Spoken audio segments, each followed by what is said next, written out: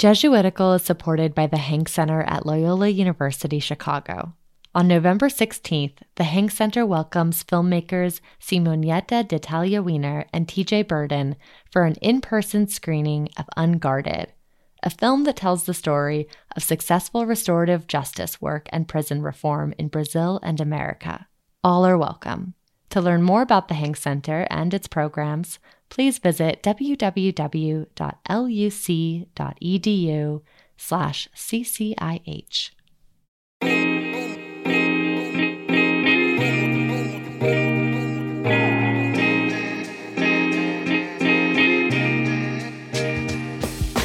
Hello and welcome to Jesuitical, a podcast by the young, hip, and lay editors of America Media. That lay part means we aren't Jesuits, but we work with them. Join us each week for a smart Catholic take on faith, culture, and the news, often over drinks. I'm Ashley McKinless, and I'm joined by Zach Davis. It is great to be with you on. It's finally fall in New York. Mm-hmm. I hate that time of year where I think we gain an hour of sleep, but I guess now we just go home in the dark every day and go to bed at 6 p.m. Yeah, really rough. It is very weird. I've been waking up early, which is not my MO, and like getting to the office before 9 a.m. Yeah, I'm up. Yeah.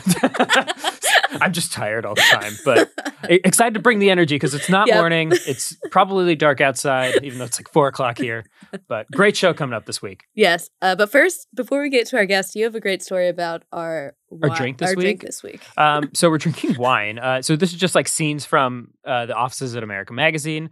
We have Mass once a week as a staff, which is really great part about working here and working with Jesuits. And we're in the middle of some transitions right now. So like some sacristan duties got handed off, some did not. Some boxes got moved around. Yeah, and we couldn't locate the sacramental wine for communion. And so frantically, a colleague of ours was running around and he's just like, oh, does anyone have a wine opener for this bottle? And I'm like, Ricardo, it's 10 in the morning. And he goes, no, it's for Mass. And I was like, okay. And then I look at the wine and it's a bottle of Barolo. And if you don't know, that's like no one knows what that means. Okay, well, it's a really nice Italian wine.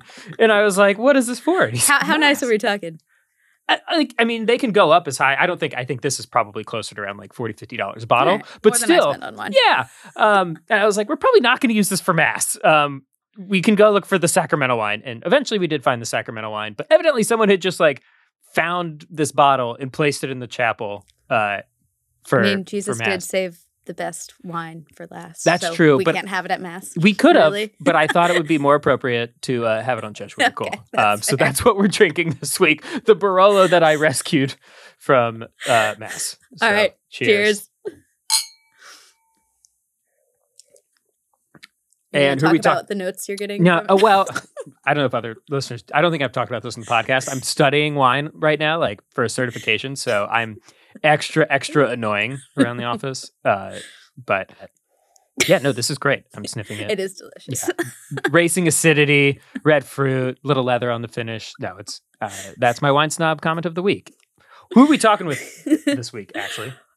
Well, this week is National Vocations Awareness Week, so we are talking to Deacon Steve Kramer. He is the Director of Homiletics and Recruitment at Sacred Heart Seminary and School of Theology in Franklin, Wisconsin. And he's a really interesting story. He's a deacon, but he's also a professor at a seminary that trains priests to be great homilists. Yep. Something we all want more of. So he has a lot of great thoughts on how we can address our current priest shortage from two different angles, really. Yeah, Deacon Steve was brought to our attention because he had an article in Deacon Magazine that was basically advocating for becoming more okay with the idea of late vocations to the priesthood. So meaning like guys that are older who maybe they've worked a career already, maybe they've gotten married, a spouse has died. For whatever reason, they get to 50, 60, 70 and, feel like God is calling them to the priesthood. Traditionally, dioceses and religious orders have kind of said,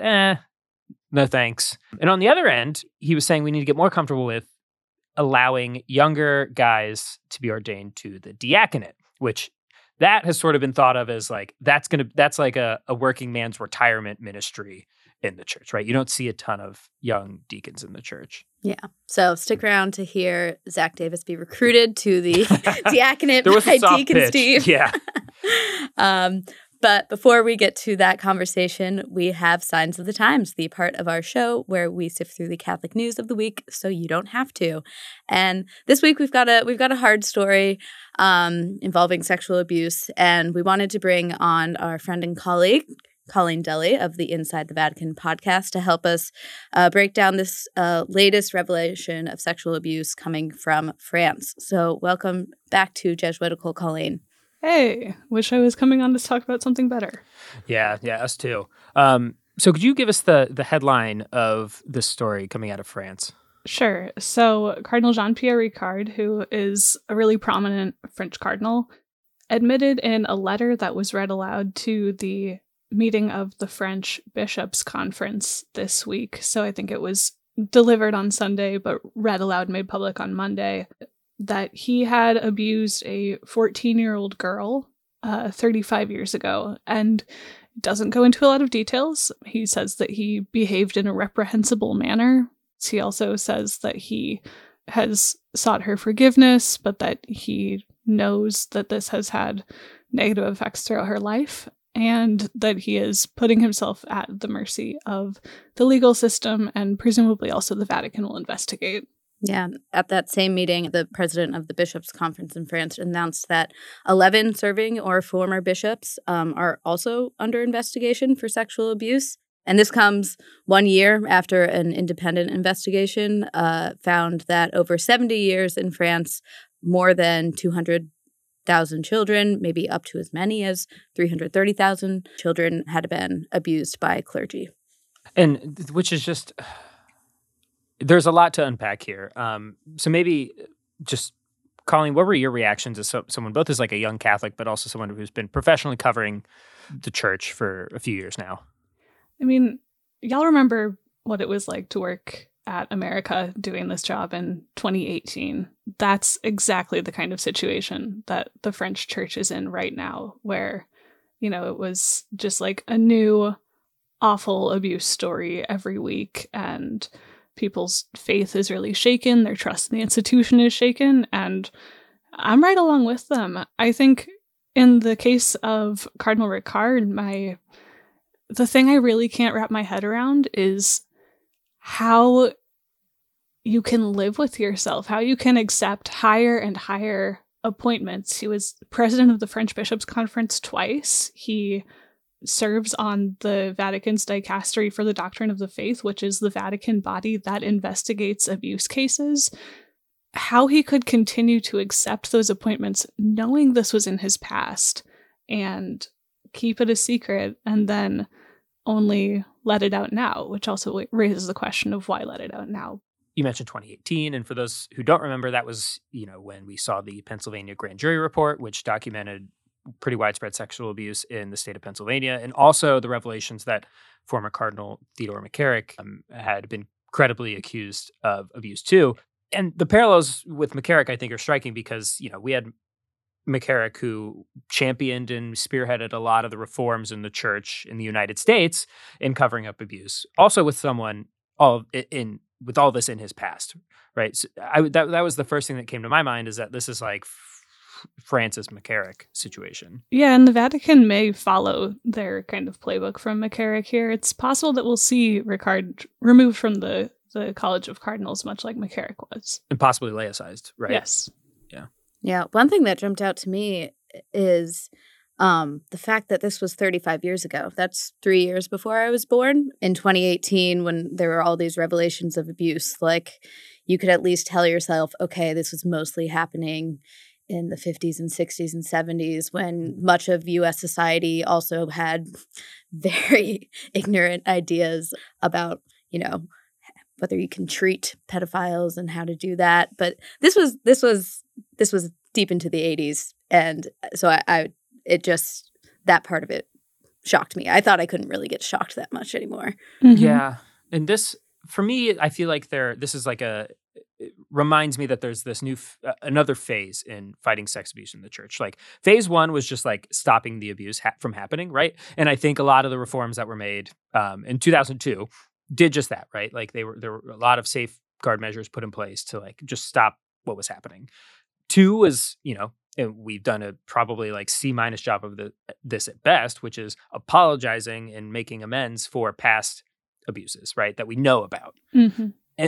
But this third phase of there are people still actively in ministry and governance, like at very high levels, that have some like pretty big skeletons in their closet that we don't know anything about. And you mentioned like 11 French bishops being investigated right now, former or active. That like is not a small number in a country like that, right? It's 10% of their bishops. They have like 120 bishops. You don't have like 10% of pilots like crashing planes and just being like, oh, well, we'll just set up a commission to study how we fix this problem, right? Like that's the house is on fire. Yeah, and he was working at the CDF, the congregation, now dicastery, that investigates sex abuse cases in like throughout the 2000s and 2010s. Mm-hmm. Like this was someone who was responsible for adjudicating what happens to priests who have been accused of. Or at least he was aware of that, right? Yeah, like, it's not clear how deep he was into investigations, but still, he was on that body. That the hypocrisy is just like, it brings a bile in my mouth. Yeah, and there were supposed to be reforms put in place, right? Like there's Vos Estis, which was supposed to set norms for how bishops, when they're accused of either... That was Pope Francis's motu proprio in 2019. Yeah, this was the follow-up to that big meeting that he had in 2019 where he made all the bishops from around the world come and listen to survivors and get on the same page about this. And I remember all this talk at that meeting about transparency and how important transparency is. And I look at this and I'm like, where is the transparency? You know, we've had these measures, but they're really hard to enforce. To that question, what has the Vatican said so far, if anything, in response to this revelation? Nothing. Yeah, that's what I thought. We're recording this on Wednesday. Yeah. We don't have anything yet. There have been a couple other cases, too, of bishops that are supposed to have been being investigated under the new norms set by Pope Francis that have led to some kind of like not so transparent results. Is that right? Yeah, it's true. Actually, the other one that France is reeling from right now is the case of Bishop Michel Santier, who was a bishop of Créteil, which is a diocese just outside of Paris. And he was allowed to retire 2 years ago, citing health reasons. And the Vatican just said, yep, his resignation was accepted. They didn't have any problem with this being the story that he presented. And we just found out recently that he actually was investigated by a Vatican tribunal, found guilty of sexual misconduct, and the details of it are disgusting, what he was doing with these two guys. But it's, again, like, the Vatican will allow people to retire and not say that it was because they were found guilty of abuse. And that is a huge problem. That is something that, if they're serious about this vocal commitment to transparency they've made, that they need to be revealing.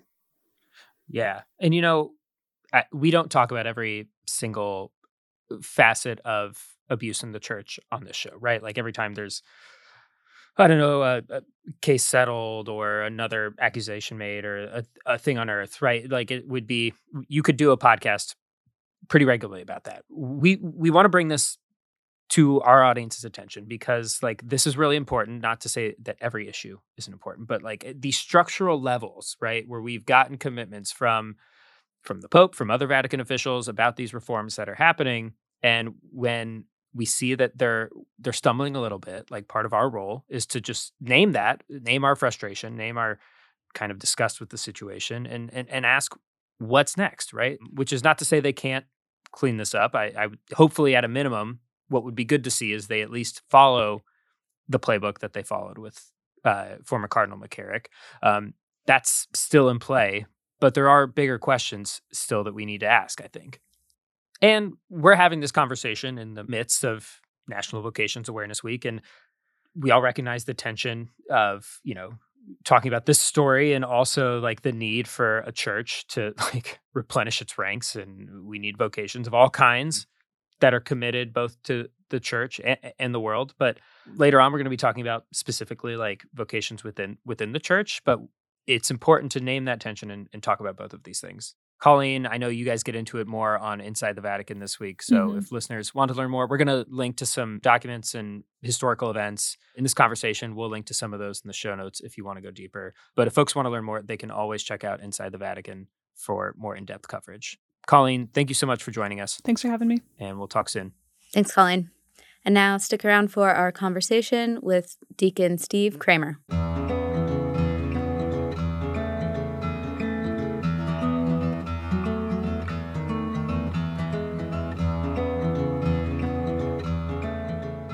Joining us from just outside Milwaukee, Wisconsin, is Deacon Steve Kramer. Steve is the Director of Homiletics and Recruitment at Sacred Heart Seminary and School of Theology in Franklin, Wisconsin. Welcome to Jesuitical, Deacon Steve.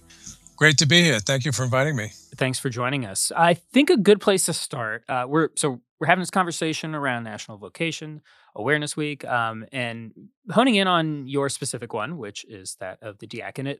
I feel like this is somewhat of a stupid question because deacons are pretty plentiful and pretty visible in the church, but could you just maybe explain what a deacon is? Where did the permanent diaconate come from? And what does like a typical, a day look like for you? That's going to depend on each individual deacon because there's so many different ways that you can exercise your ministry. Sometimes we look at deacons, people have this notion of somebody who is there to help father. That's not the ministry of the deacon. The deacon has a very distinct ministry in the church. Have you met any fathers that have had that thought too? Well, I won't make you answer that. No, actually, I think that most priests at this point in time understand the role of the deacon. And in that, there are some deacons who are still working their full-time occupation. The vast majority of deacons have a full-time job. They do their ministry nights, weekends, in between. A full-time job outside the church, just a lawyer, a banker, a teacher. Yep, could be whatever. I personally, for myself, I spent 30 years in the construction business. I was in the stair building business, building beautiful wooden staircases and railings. I helped to run a 50-man shop out on Long Island and did a lot of sales and measuring and layout and design. But I'd say that a lot of my ministry, and I've done a lot of church ministry, this May will be 29 years I'm ordained. I did a lot of ministry outside of the church because the deacon is supposed to bring the church to the people and the people to the church. That is his specific ministry. So we're always ordained for the three munera, the three tasks: ministry of the altar, ministry of the word, and the ministry of charity. I write for the Deacon magazine, and I just wrote an article about discerning the correct age for the diaconate. For our priests can be ordained like 26, 27 years old. But for the permanent diaconate, you must be a bare minimum by canon law of 35. And the reason being is that because about 96% of the diaconate, the guys are married, they want to make sure that you can take care of your own family, your business experiences, as well as your ministry. So like I like to say, every deacon has three plates spinning in the air. Obviously, we have two hands, but you've got the plate of your family and your spouse, the plate of your secular work, and the plate of your ministry. And unless you can balance it appropriately, it can be very difficult. And so therefore, your spouse has to really be on board with this. Are you willing to support your husband in this ministry? It's got to be a two-way discernment for sure, right? And if the spouse says no, you're out. I mean, it has to be that you are totally committed to this.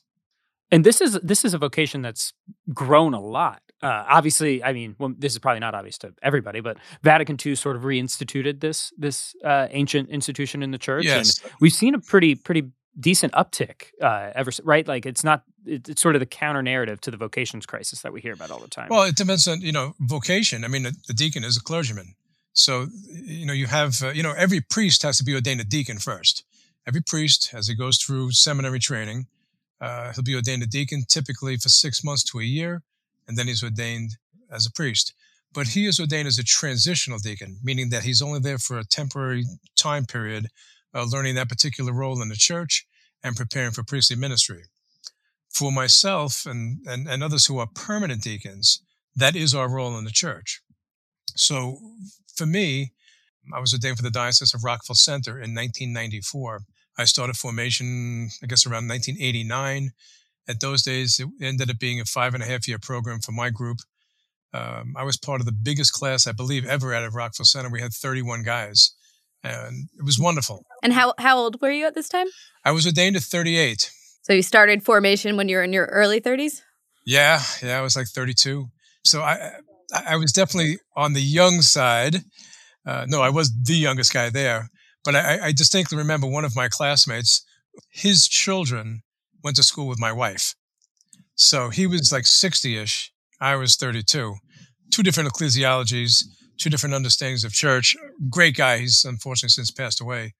It was different for me because two of my kids were born while I was in formation.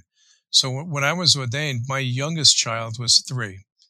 My next boy was 4. My daughters were 6 and 12. Yeah, no, I was going to say, because as we've said, it's, a growing ministry in the United States. But I have to say, I'm in my 30s. I don't know anyone who's considered the diaconate. I don't know any deacons who are under the age of maybe 50 or 60. So it's definitely, in my experience, these are older men. But you personally and have publicly advocated for, considering it at a younger age. So why do you think that's important? Well, it's very important because, like, for myself, and I go back, to my time on Long Island. And for the first 16 years of my ministry, I was there.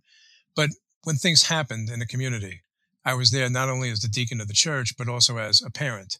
I was there as a member of the business community.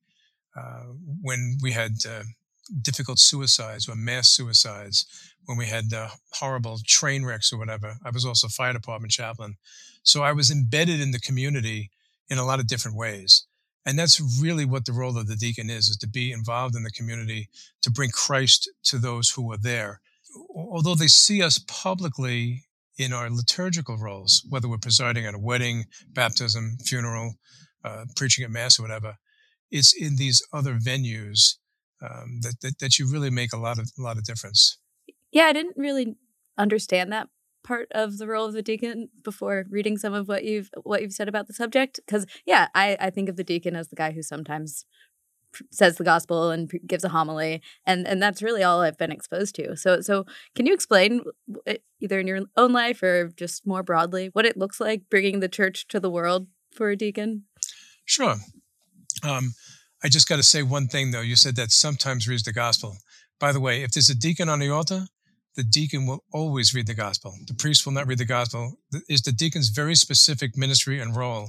That's why he carries the book of the gospel in, and he has a very specific role in the liturgy. If you have 16 bishops and a couple of cardinals there will be a deacon who will be proclaiming the gospel that day. The homily, of course, is given to typically the presider, but often if it's a deacon in a parish, we preach on a regular basis. Like this past weekend, the way that we work in my parish is that my pastor, I have another deacon and myself, we kind of split roles. So last weekend was my weekend. I preached all 4 masses.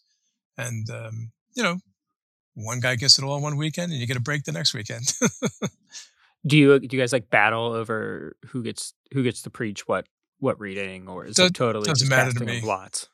Yeah, okay. I always tease my students. I say, if you're a brand new deacon, trust me, you'll get the one from Mark's Gospel, chapter 10, that says, "Is it lawful for a man to divorce his wife for any reason?"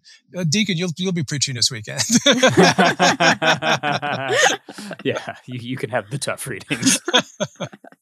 Now, the church obviously wants guys to wait because they want the career to slow down. They want family life to slow down. Kids get a little older.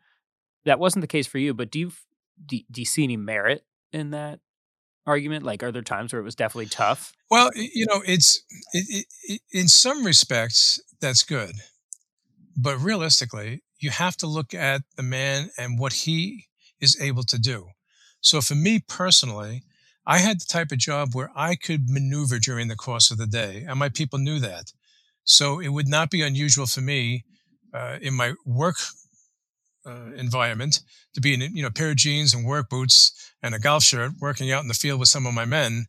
And, Steve, can you run over and do a committal service at the National Cemetery? No problem. I always had an album, a stole, and a book in my back of my truck. I'd run in, throw on an album, a stole, do the service, take off my album, my stole, get back to work. People had no problem with that. They knew what I did. everybody's got different gifts and talents. Same thing with priests. But for each deacon, it depends on the pastor that he works with. For me, I've had some really wonderful pastors, and they saw my particular gifts and possibilities. They supported me through my master's, through my doctorate program or whatever, and they allowed me to do different things. That's not always the case. Some priests like to do everything themselves, and that's up to them. But the deacon is ordained, just as the priest is ordained, for service, and is ordained to celebrate a number of the sacraments. So, like, we're allowed to witness marriages, to baptize, to celebrate the funeral rites, preach the gospel always. And the things we cannot do is we are not allowed to hear confession. Now, I hear a lot of things, we'll call it counseling. I cannot offer anybody absolution from their sins, but there are times that people feel comfortable with me for various reasons. And to me, my ministry has always been working in tandem with my pastor. It's not that I'm better than my pastor because I'm married, and it's not that my pastor is better than me because he's the priest. We work together. This is a like ministry. So if either one of you came to me for counseling or something, and I said, listen, this is where I'm coming from, and perhaps this will be a good opportunity for you to try this. However, I'd like you to talk to Father because he's not married.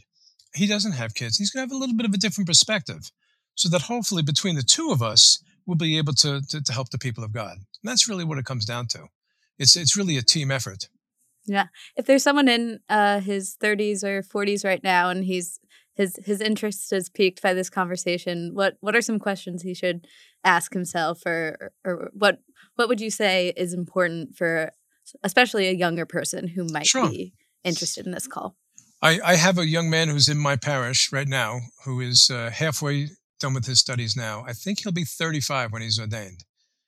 He's got 2 little girls, and I'll tell you what I told him. My wife and I met with him and his wife, and we laid out exactly how this works out. There's a lot of study. You got 4 or 5 years worth of study before you're ordained. And there are time commitments that will be on your family. But you have to work out within your own family how this will play out. So there are some people that say, well, I can't be here this weekend, that weekend, whatever. Well, you're saying you want to be ordained for service to the church, so you're going to have to do certain things. My first thing is why would you want to be a deacon? Just like I asked my seminarians, why do you think God is calling you to be a priest? And you listen for the answers that come back. Usually it's because you want to bring Christ to others. You want to celebrate the sacraments. You want to be with people and help them in some way, shape, or form. If somebody has that desire to serve, especially from the aspect of being a deacon, the word deacon comes from the Greek diakonia, which means one who serves. And the service comes in a lot of different ways.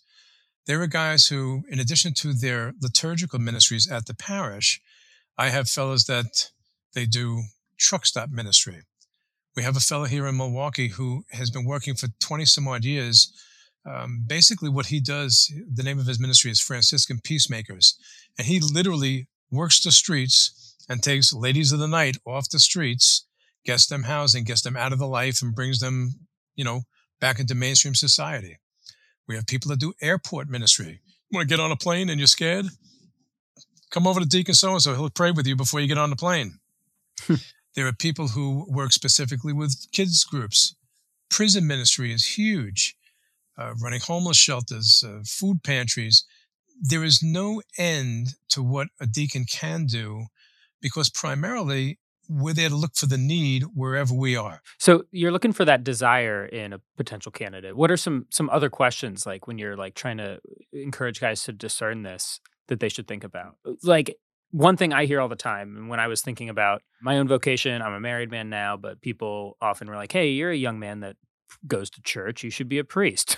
Like, was the typical line of thinking. Be like, oh, no, actually I'm called to marriage. And then it just, oh, okay, well, then you can be a deacon. And it just felt so like down a flow chart that it really didn't have any semblance of like real discernment to me. Well, it's not a flow chart per se. However, sometimes people say to me, if I've just celebrated a wedding or something, I say, well, you did a wonderful job.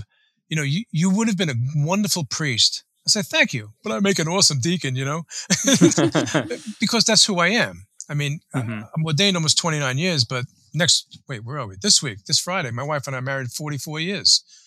So that's a lot of marriage, a lot of living the sacrament of marriage. So when I preach at a wedding, I know what it is to live that sacrament.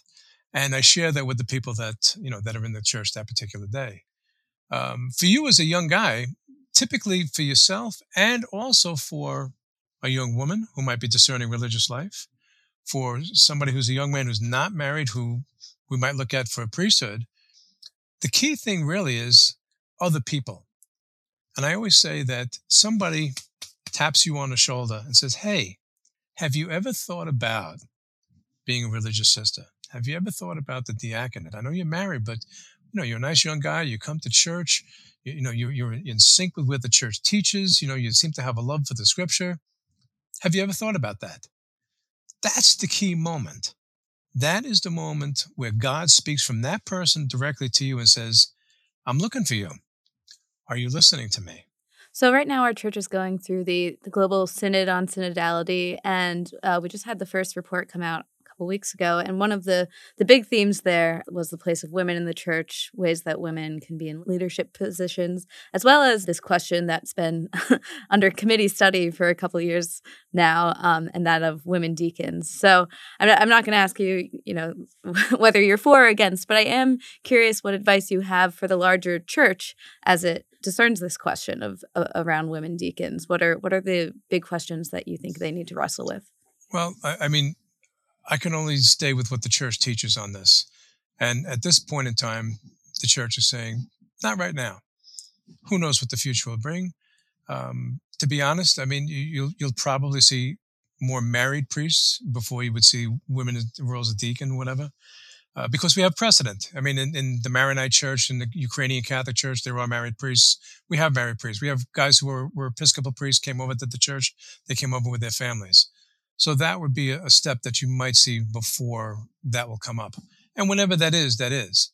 So I think I would leave that for, there the Vatican Committee. Yeah, I got to leave it to the people that have a higher pay grade than myself. I'm just a mere seminary professor. That's it, Yeah. But what you're talking about does touch on another thing we wanted to talk to you about, which is in your role at the seminary, where we're dealing with a decline in vocations to the priesthood. And in some ways, sometimes it's lay women picking up the slack by becoming a parish director. Sometimes it's deacons. But one thing that you've also advocated for is encouraging more late in life vocations to the priesthood. So among men who maybe their spouse has died, or they're just later in life and still have had this long simmering call. So why do you think it's important for us to pay attention to those vocations? This is a great zag, by the way, right? Like, the problem is not that our priests are too old. It's that we don't have enough old priests. I love the boldness of the take. Well, it's interesting. For a guy who's advocating for younger deacons, I'm also the advocate for older priests. And here's my take on this. I work here at Sacred Heart Seminary School of Theology, which is an apostolate of the Priests of the Sacred Heart. Their acronym is SCJ. That's Latin for the Priests of the Sacred Heart. So they are a religious order. That being said, when this seminary was completed in 1968, the Priests of the Sacred Heart anticipated that it would be filled with their own seminarians. Now, the Priests of the Sacred Heart are around the world, but that was just about when vocation started to decline. But what they found out years ago is that there were quite a number of religious organizations who had guys in their 40s. Oh my goodness, they're so old. They're 40 years old, But again, if you go back 50 years, man, if you were like 23, you were a delayed vocation, because it was just high school, college, seminary. That was it. You were ordained about 25 or so, and that's how it was. So if a guy, oh my goodness, he was ordained at 30, he was an old guy.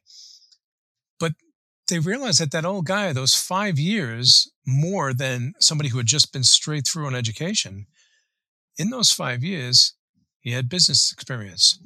He had business acumen. He understood accounting. He's had relationships with women. I'm not talking specifically sexual relationships. I'm talking just about working relationships. And that's pretty cool, because we can put this person into a position of authority relatively quickly because they have world experience. Now, after a few years of that, diocesan bishops came to us and said, well, you're doing that for religious orders. Why not do it for dioceses? And that began really the history with Sacred Heart. And over the years, we've had hundreds and hundreds of guys come through here. I mean, right now, we have about 26 guys that are living at our seminary here, from Hawaii to Florida. I've got a bunch of guys from Canada, from Montana, from all over the United States. Varying ages. Some are as young as 34. My oldest guy is 69 years old. He'll be ordained a priest this coming year. Now, he's been a permanent deacon for 7 or 8 years. We've had, over the years, I've had, this is my 9th year here at the seminary. And over the years, every year, I have 1 or 2 guys who have been permanent deacons for varying amounts of times. Perhaps they were never married. Perhaps their spouse passed away. And they felt the calling, and their bishop has supported them to come and move forward to the priesthood. We'll have a shorter program of study for them, and we can put them right out into the field in a few years because they're already ordained. They've been celebrating the sacraments for years, and it's a beautiful ministry. For someone who wasn't previously ordained a deacon, is that a realistic path later in life? Oh, sure, absolutely. I have a guy right now who's 60 years old, who's not a deacon, somebody who came to me, and part of my role in the recruiting aspect, my main role here is I'm the homiletics professor. That's my main role. But my side job is as the director of recruitment. And in that, I help various bishops who have been our sponsors in the past. But I get a ton of guys who are 35, 40, 50, 60 years old who say, you know what? I've been thinking about priesthood my whole life. But my diocese says that if you're over 35, you're too old. Do you have a diocese that might be interested in an old guy like me who's 45? Why would a diocese say that? Well, every diocese has their own philosophy. Some guys just want to have younger fellas because some people believe that you can't teach an old dog new tricks. Some people believe that it's easy to have somebody who's young and just formed in a very specific manner. The more rural the diocese, typically they're more open to older vocations and, of course, more open to international vocations because they need guys as priests. Do you think that's important for like the intergenerational aspect of seminary formation? Like Absolutely. What's gained with that? Well, think about it. If you're preaching to a parish, you're not just preaching to people who are 32 years old. You're preaching to people if the parish of only 32-year-olds exists, I haven't seen it. I tease my students and I say, you guys, the young guys, I go, you guys are the anomaly. Your peers don't go to church. Your role is going to have to be to rope these guys in and bring them back into church. But, as a preacher, the key thing is that you're preaching to people who are, 2 and 102 and everywhere in between. And you're preaching to people who are on the far left and the far right politically, liberally, conservatively, both in politics and both in church politics. So it's interesting to try to put a cohesive message together to bring Jesus' teaching to everybody. That's a good challenge. But I think it's good because what will happen is the older guys will say, I haven't thought about it from this perspective. And the younger guys will say, wow, I didn't realize that those baby boomers knew so much. So yes, I think it's very healthy, to be honest. All right. Thank you so much, Deacon Steve. Before we let you go, we do have one final question that we ask all of our guests. If you could canonize one person, living or dead, Catholic or not, fictional or real, who would it be and why? I would canonize a former pastor of mine. His name was Dermot, or as he would say, Dermot McGann. He's since deceased. He was my pastor for about 12 years. He was an author, a poet, great pastor. He was an excellent preacher. He was just so helpful to me in my ministry over my life. He was somebody who stood up for what was right and not afraid to say anything about it. I remember in 2002 being at a meeting with all the priests and deacons at my home diocese when the whole sexual abuse scandal broke. And the following week, and I talked to him and I said, D, we called him D. I said, D, you going to say anything about that this week? And he goes, you betcha. And he got up And I always remember this. He said, my friends, he says, during World War II, Winston Churchill came out to the people of England and said, today is a bad day at Blackrock. He said, today is a bad day at Blackrock for the church. I am ashamed of some of the conduct of my brother priests, and I will do everything I can to be there to help you and to support you. And for me, that was a pivotal moment because it said to me, no matter how big the elephant in the room is, you have to address it, and you have to do it with love and care and compassion. So for that, I would nominate my buddy Father Dermot McGann for canonization. All right, St. Dermot, pray for us. Deacon Steve, thank you so much for talking about vocations with us this week. We really appreciate it. If people want to read your column in Deacon Magazine, where can they find it? Like everything else, you got to have a subscription to it, but it is online. You can find the Deacon Magazine online, and if anybody would like to contact me, more than welcome. If any of our listeners that are out there right now are older guys, let's say 35 and older, who are thinking about a vocation to the priesthood and they need somebody to talk to, I am always available. Awesome. All right. Okay. Thanks so much, Steve. Great. A pleasure being with you guys. Thanks so much. All alone again tonight, but you don't seem to forget about yourself. Wondering how it could go so wrong, but you didn't call for help. But let me tell you about the trees and the seas, how it's all connected.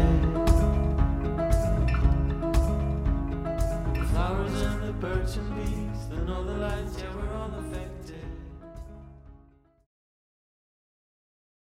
This episode is brought to you by Visit Williamsburg. In Williamsburg, Virginia, there's never too much of a good thing. Whether you're a foodie, a golfer, a history buff, a shopaholic, an outdoor enthusiast, or a thrill seeker, you'll find what you came for here and more. So ask yourself, what is it you want? Discover Williamsburg and plan your trip at visitwilliamsburg.com. This episode is brought to you by Snapple. Welcome to the Snapple Market Auditory Experience. Close your eyes. Imagine you're walking into your neighborhood store. You make your way to the back and reach for your favorite Snapple flavor. You can't wait. You take a sip. Whoa, that's a lot of flavor. What flavor are you holding? Now open your eyes and check out Snapple.com to find ridiculously flavorful Snapple near you.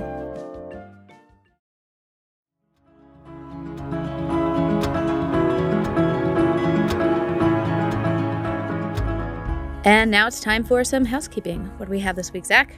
You might have noticed that for the second week in a row, we dropped a bonus episode in your feed. It's me and Ashley, joined by our colleagues, Father Jim McDermott and Sebastian Gomes, talking about parish life in the United States. And we're doing a series of these conversations, both because they're interesting in their own right, but also to help promote America's new documentary, People of God, How Catholic Parish Life is Changing in the United States. So if you haven't listened to those yet, go back and check them out. They're really fun. This week, we're talking about parishes closing, clustering, renewing, that kind of thing. Yeah, so if you want to hear all of Zach's hot takes on closing parishes. Yeah, because I have them, which might be we need to close more than we already are. Yeah, and you'll enjoy these conversations, even if you haven't seen the documentary, but you'll enjoy them much more if you check out America's groundbreaking documentary, People of God, which you can find at americamagazine.org/People of God. All right. And now we have As One Friend Speaks to Another, the part of our show where we talk about where we're finding God in our lives this week. What's going on this week, Zach?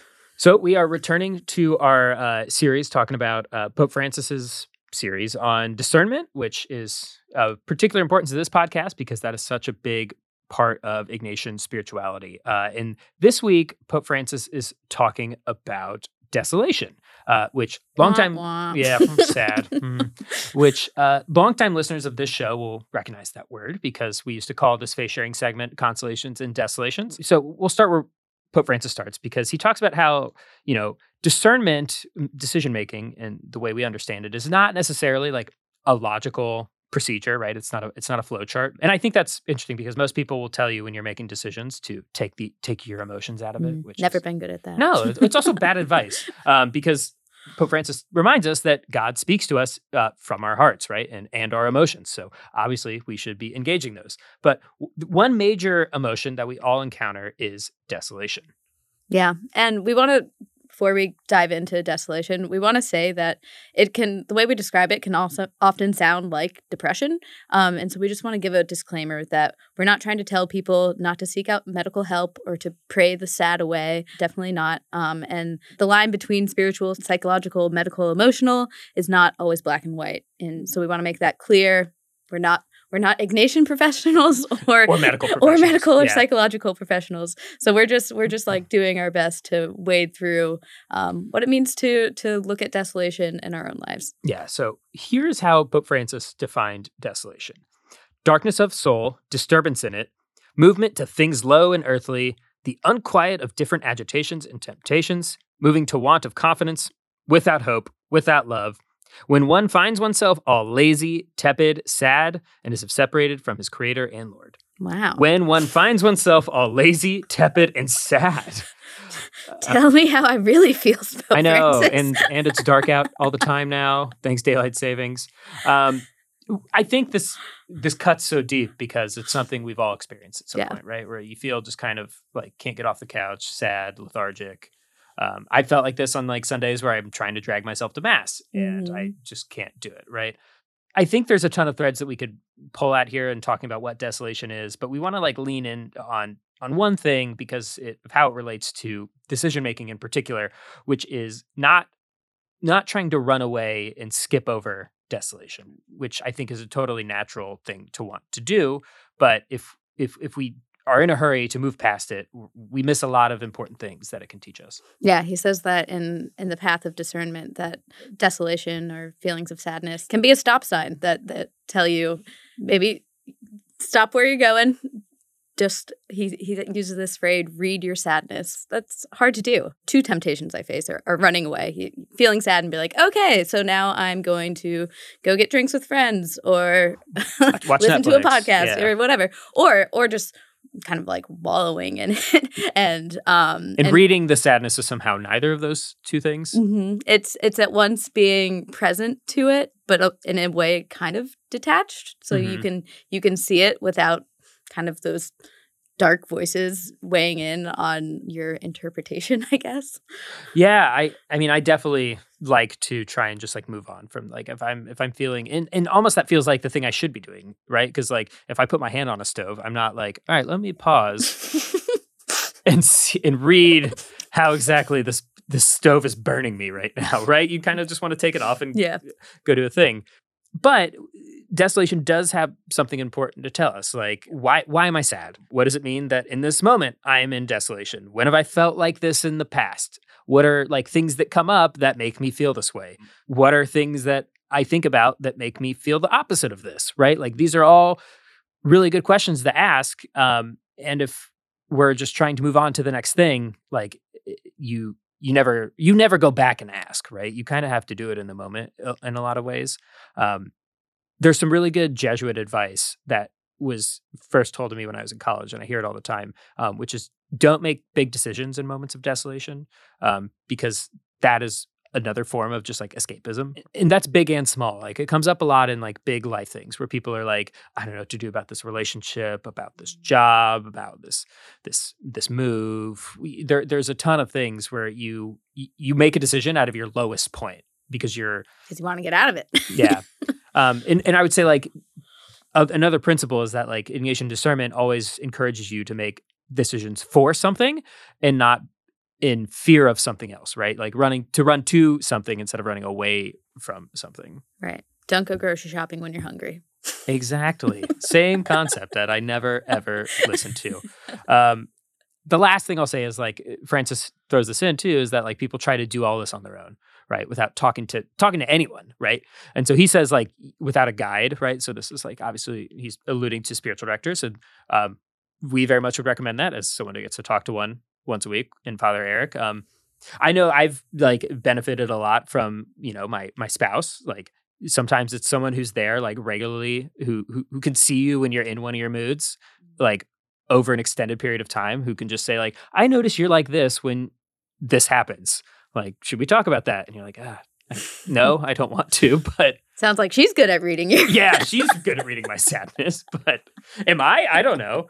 But it also could, it could be, I'm sure you've got like these people in your life that yeah. No, I've had the same best friend since I was 1.5 years old. And so I can hide absolutely nothing from her. Yeah. And she also, obviously, like your wife, wants the best for me and isn't going to let me just sabotage myself because I'm making a decision when I'm sad. Yeah. So we'll leave you with that this week, listeners, just something to think about. We're going to, if you haven't read through these audiences, they're so good.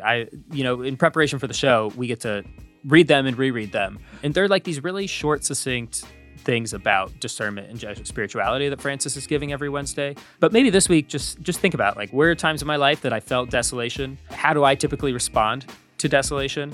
And is there someone I should be talking to about it when I'm there? So I have a plan for the next time it happens. I'll let you take us out of here with that. All right. Jesuitical is produced by Sebastian Gomes with production assistance from Kevin Jackson and Cristobal Spielman. Our sound engineer is Kevin Christopher Robles. Faith formation provided by Father Eric Sundrup.